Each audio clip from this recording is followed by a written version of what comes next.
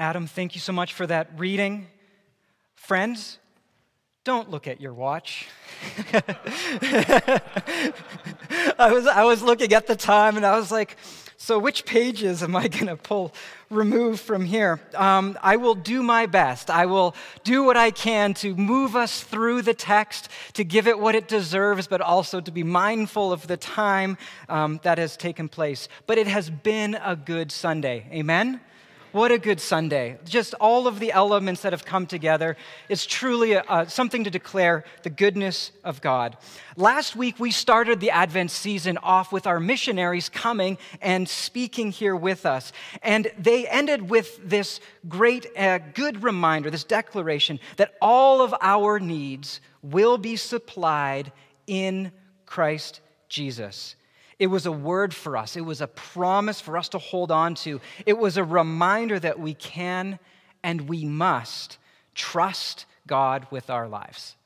And as he often encourages us to do, you finish off with an amen. I was like, you know what? We can do that. I can do that with a bit of an amen. It is true. This is good. But there's always a but. But what happens when the promise is taking too long? We have our impatient moments. There was this one time I was in a McDonald's lineup, and it was taking so long that I left the lineup, got into my car to go into the drive-thru thinking that that would speed it up, only to which then there ended up being another traffic jam. That was not my day. But we have an impatience built within us. We want our coffee instant. We want it faster than instant. So now we have Keurig and Nespresso. We have an impatience in us. Also, what do we do when we can no longer see the provision? You know, you take a quick look at your life and it just doesn't look the way you thought it was supposed to look. Things don't add up and you think to yourself, what happened? Where did this all go? And you just can't seem to picture it. Or what about when you just no longer feel it? Those of us who might be feelings driven, one day you're just like, I just don't feel what I feel like I'm supposed to feel when it comes to trusting in God. Many of us have friends that just have turned to us at one day and said, I just don't feel anything anymore. And they've made a decision out of that feeling to walk away from the Lord. And it's sad and it's hard. And then even worse, what about when it seems as though all that we've hoped for has been chopped at the root? That tree of life is dead. It's a dried up stump, nothing, zero, gone, hopeless.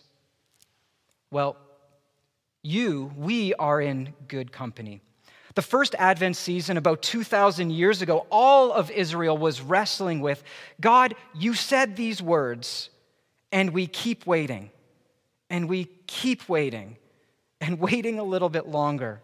And most of Israel was likely saying, I am losing hope, or I have lost all hope. The Advent season makes us wrestle with this. It invites us into these complicated feelings. It's a season of waiting. Advent is an invitation for us to acknowledge that there's a tension and to admit in our lives that in the waiting, we often end up not being a patient person or a person filled with grace, but things go in different ways. That the peace that we wait for, it gets thinner and thinner, and sometimes we forget what we're even waiting for. Well, characters like Mary, Elizabeth, Joseph, the wise men, Simeon and Anna, these can be guides to help us as we navigate our own complicated lives between joyful anticipation and anxious apprehension. So today we will look at Simeon and Anna and consider what do they do, what hope do they hold on to, and how do they hold on to that hope? What is the nature that sustains them through all of this? And the picture of like when the garden has been cut to the roots, there's nothing left, how do they hold on? And these two prophets, they were familiar with the Isaiah scrolls. Simeon's own words in Luke are filled with the connections, filled with the hyperlinks to Isaiah. We have Isaiah 9, Isaiah 40, 42, 49, 52. There's so many possible connections and allusions, and Luke does a fantastic job throughout his account of showing the connections to Isaiah as this prophetic text. So they knew of the stump of Jesse. The stump of Jesse. When the author references the stump of Jesse, instantly the reader is jumped to David. They see David. They see that glorious, that perfect time when there was wind in the sails and there was momentum, that God's rule was coming and it was raining, and they're thinking back to that glorious time. That time when David was supposed to be the tree at the top and giving life flowing from him, flowing like the Garden of Eden space, that this was Jerusalem. This is how it was supposed to be, that there was supposed to be flourishing, and it was good. And it was a witness to all peoples everywhere that this was God's people, that God was doing a good thing. Not those Asherah poles and those other idols that would often be under a tree, right? Often under a tree on a high place. And God had said, take those things down. There's only one high place, and there's only one tree, and I am that tree. And so we have this imagery mixed in. And when we hear the stump of Jesse, and I can picture the nation of Judah as oppression and loss surround them. And they look back to David and they cry out, what happened? Like, the line of Jesse was supposed to do something beautiful and profound in our lives, and it's gone. The line of Judah is like ended. We don't see it anywhere. It's absent from our lives. And I just think, what happens in our lives when our hope fails us? When everything that we've put our hope in, all of our trust, we've put everything in, and it just withers. There's nothing there. We've seen what happens to people who have lost all hope. An apathy, a bitterness, a cold, sarcastic heart that sees all color and gray. But Simeon and Anna, they don't end up there. See, I love the picture of the stump of Jesse. You might not love that picture. You might not love that image, but I love it because it's honest, right? That if you put all of your hope in mankind, if you put all of your hope in nations, in economics and structures and systems, and even in people, it will not satisfy. If you rest all of your weight on family, on health, on intelligence, on influence, all of those things eventually buckle under the weight of life. And I'm not saying that we don't put our trust in these good things that are in our lives. What I'm saying is that when we put all of our hope in these things around us, they will never, ever match the depth of your need. Ever. And so the prophets, they weren't blind to this reality. They saw the devastation. They saw the failure of Judah. They understood. But even in the midst of that landscape that was barren and empty, they could look back at the promises of God. They were able to grasp the depths of what God was up to, and they would offer out an invitation to those who would listen, those who would hear, that you can continue to believe even when you don't see the good that's going on in front of you, even when good seems to have evaporated. An invitation to hope in what was possible. So I'm here to tell you today that this invitation to believe in the impossible, it still stands. It is still possible. God is at work. So in Isaiah 11, there is the stump of Jesse that represents all of the failure, everything that went wrong in the nations of Israel. They were supposed to be the tree that provided fruit and life to all people, and it's a stump. But then it says, a shoot will come up from the stump of Jesse.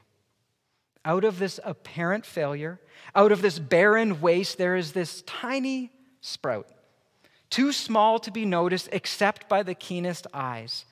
Writer Walter Brueggemann says it this way, and now in the face of that spent hope, the poet asserts a new generativity, fancy word, generativity, with a sprout, unnamed and unidentified, but a faint sign of life, growth, and possibility.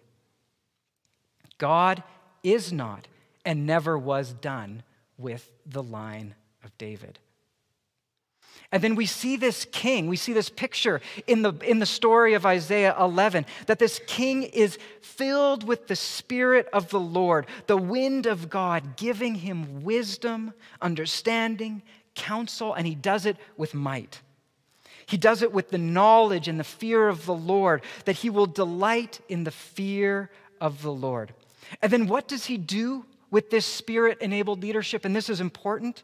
It says that he will not judge by what he sees with his eyes or decide by what he hears with his ears. Because we know that kings, they would only see what the people would let them see. They would only hear the news that would make it to their ear. They weren't living with wisdom and justice, but this sprout would. But with righteousness, he will judge the needy. He will have an eye for the needy. His justice will give decisions for the poor of the earth.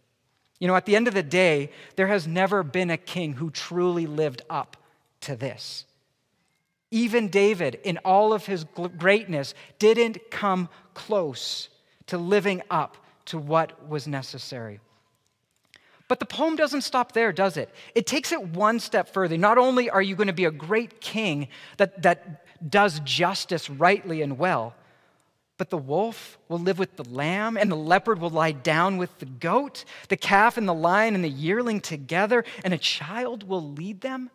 These pictures are vivid and strong. And there was always this understanding from the prophets, primarily the prophets, but also throughout all of the Old Testament, that if human relationships could get figured out, that all of creation would benefit.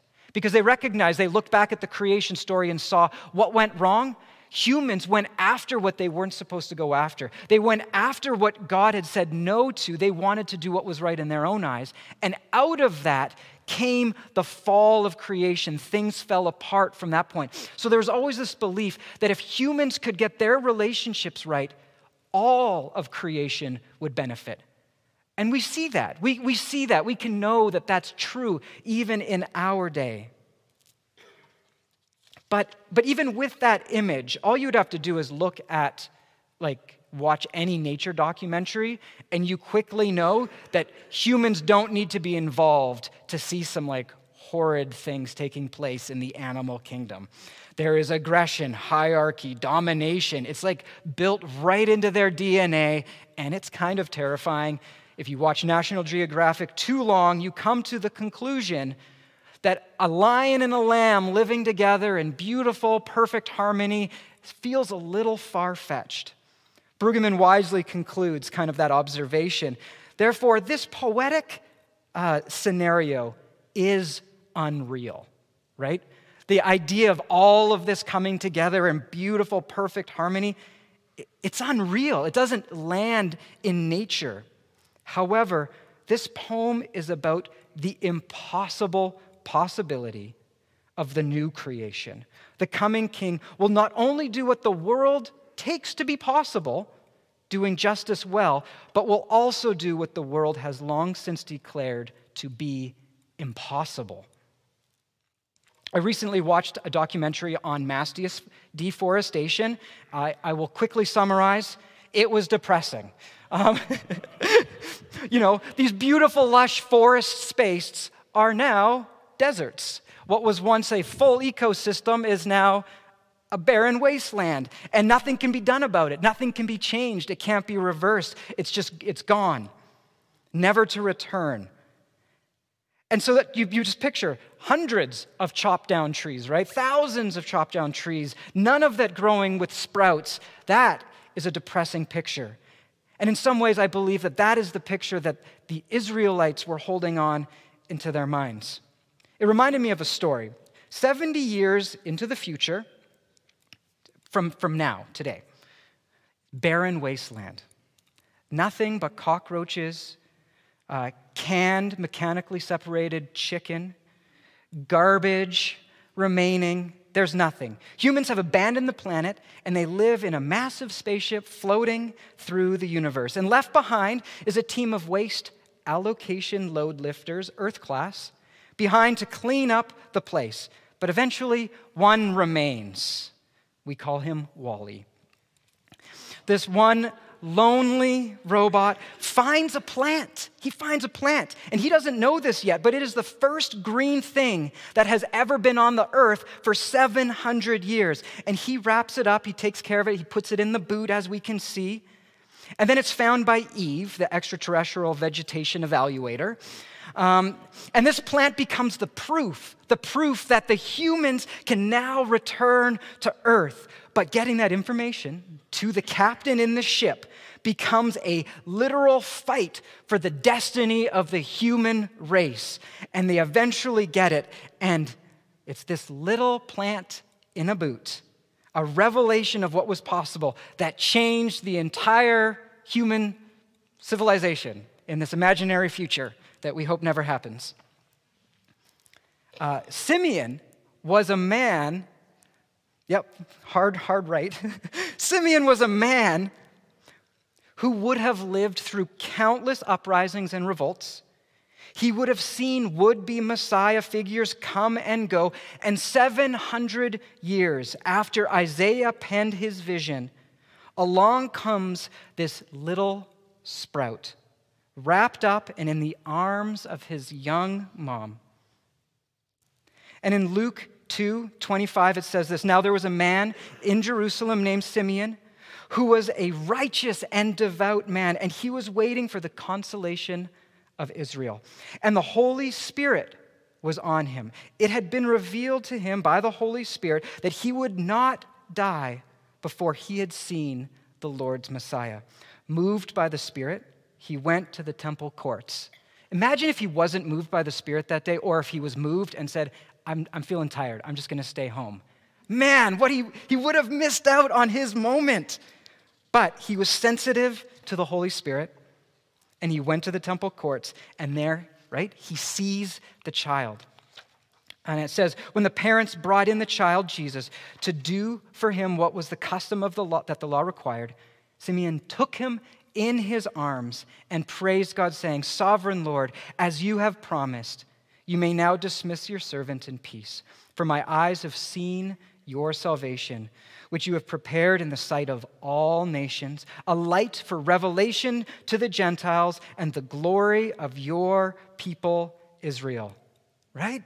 Jesus, an infant, a vulnerable sprout, but filled with holy possibility, holy potential, filled with the promises that were to be fulfilled. Such good news.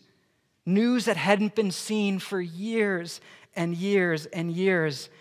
And even like Wall-E, it was a fight for this news to become seen, to become understood, to become accepted. And it was only by this man's obedience to the promptings of the Holy Spirit that he actually got to be a part of that moment, where he got to actually see what was in front of him. So what do? We know that this is all about Jesus. Friends, I could stand up here and I could declare with as much arm waving as possible to try to help you see and understand the hope that is in Jesus, the hope that is in this moment, that is revealed in this story. But it is God himself who announces to our hearts that Jesus is your hope. For some of you today, hopelessness, the hopelessness that you feel right now, is either because Jesus has not been on the center stage for a while and your eyes have been off and on other things, or Jesus has never actually taken that stage. He's never actually been invited into that place. And so in all of the ups and downs that we experience, Jesus is the way, the truth, and the life. Jesus and all that he brings, and we are called to cling to him, to cherish this gift, to nurture this gift. And we see as the story continues on that Simeon, in his obedience, gets to be a part of this.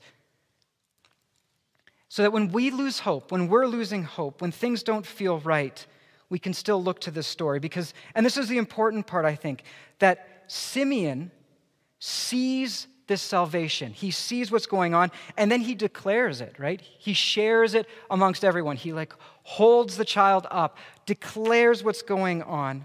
And then in the midst of that, this prophet Anna, hears, joins, and she too responds. And then from there, she goes out and starts declaring the goodness, the grace, the salvation, and redemption of Jerusalem. So I love this picture because Simeon was prompted to go to church. Anna never left it. And together, they announced God's salvation and spread it to all who are in earshot. And it comes from these two seniors. Seniors who held on to hope through obediently following the promptings of the Holy Spirit. Seniors who chose prayer, praise, and fasting to be a way of life. Seniors who were first to recognize the good news. And seniors who were the first to declare the promises of God being fulfilled to all those who would listen. There is no age limit to declaring the goodness of God. There is no age limit. Friends, it is never over for us to spot and see the goodness of God in our lives and to declare it to others. So what did Simeon and Anna do? First, they showed up, right? They showed up into a place of community, right? And it was in that place of community where they were encouraged, they talked to each other, they saw what was going on. We know that being together is important. One of the most popular 12-step sayings, and it's a very simple, profound saying, is keep coming back.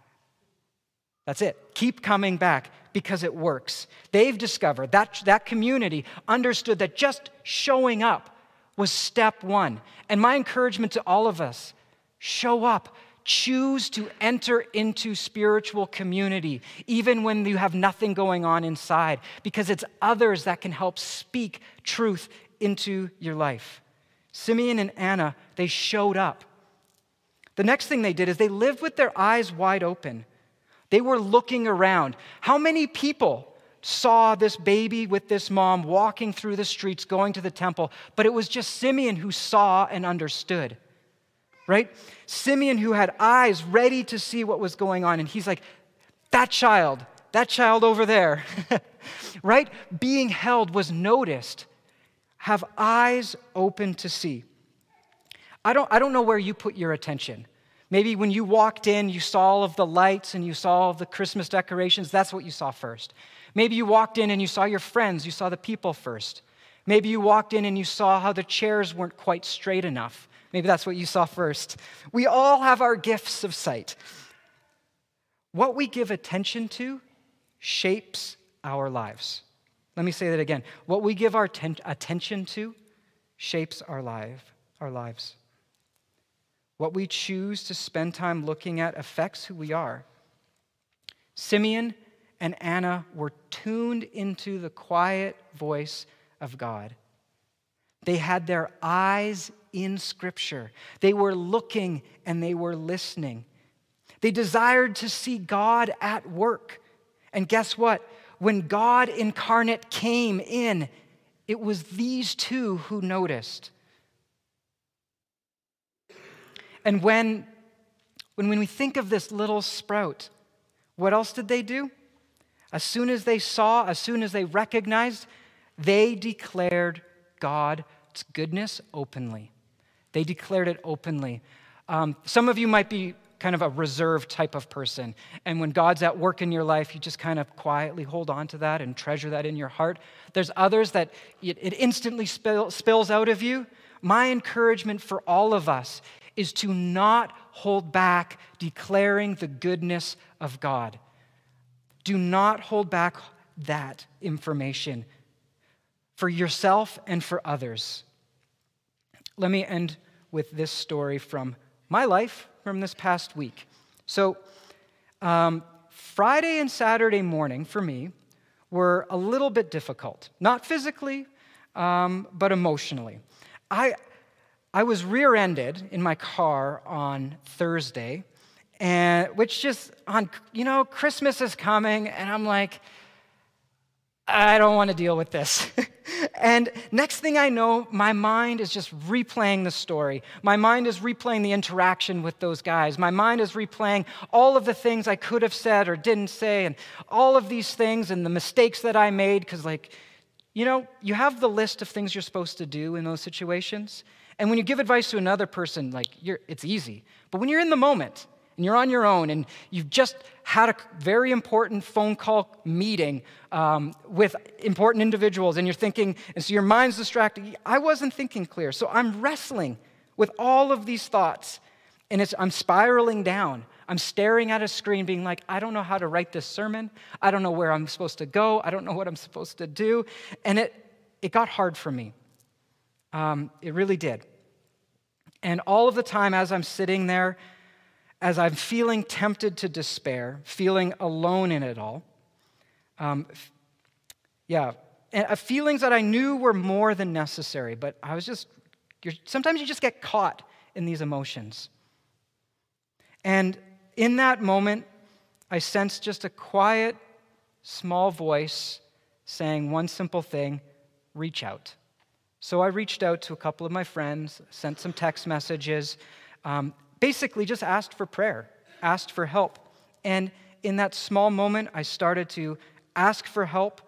I started to worship God. I started to declare His goodness over my life. I was in my kitchen and I was like, God, you are good. You love me. You take care of me. I was like just speaking truth over my life, speaking the goodness of God, asking Him to help me see what was going on, helping me to see the truth of what was in front of me. And then after all of that, I sat down, went to the library, and got working. Next thing I know, I'm seeing, I'm sensing, I'm spotting God at work in my writing, in my work, in my thinking, in my life.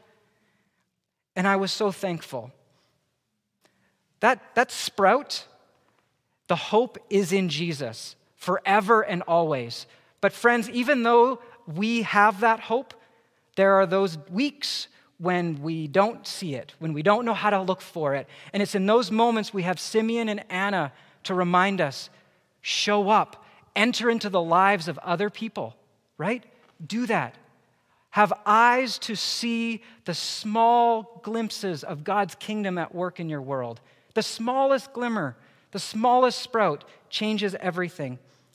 And then third, when you see it, even when you don't see it, praise God. Declare His goodness. And it changes the way you see your own life. It changes the way you see your world. Let me pray.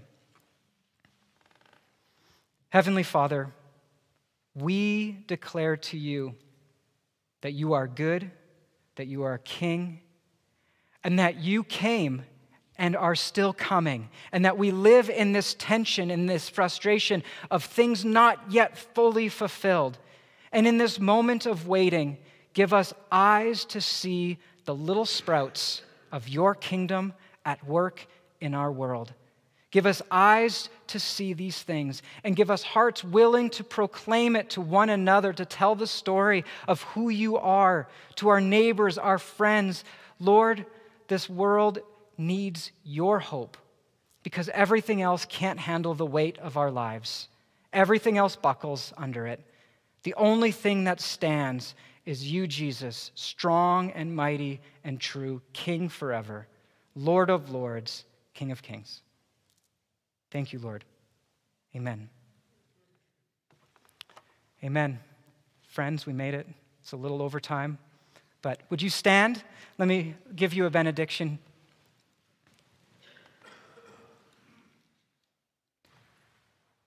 May you go with eyes to see the sprouts, eyes to see the kingdom potential in your neighbors, in your life, all around you, and may you declare that goodness to all who might listen. Go in peace. Amen.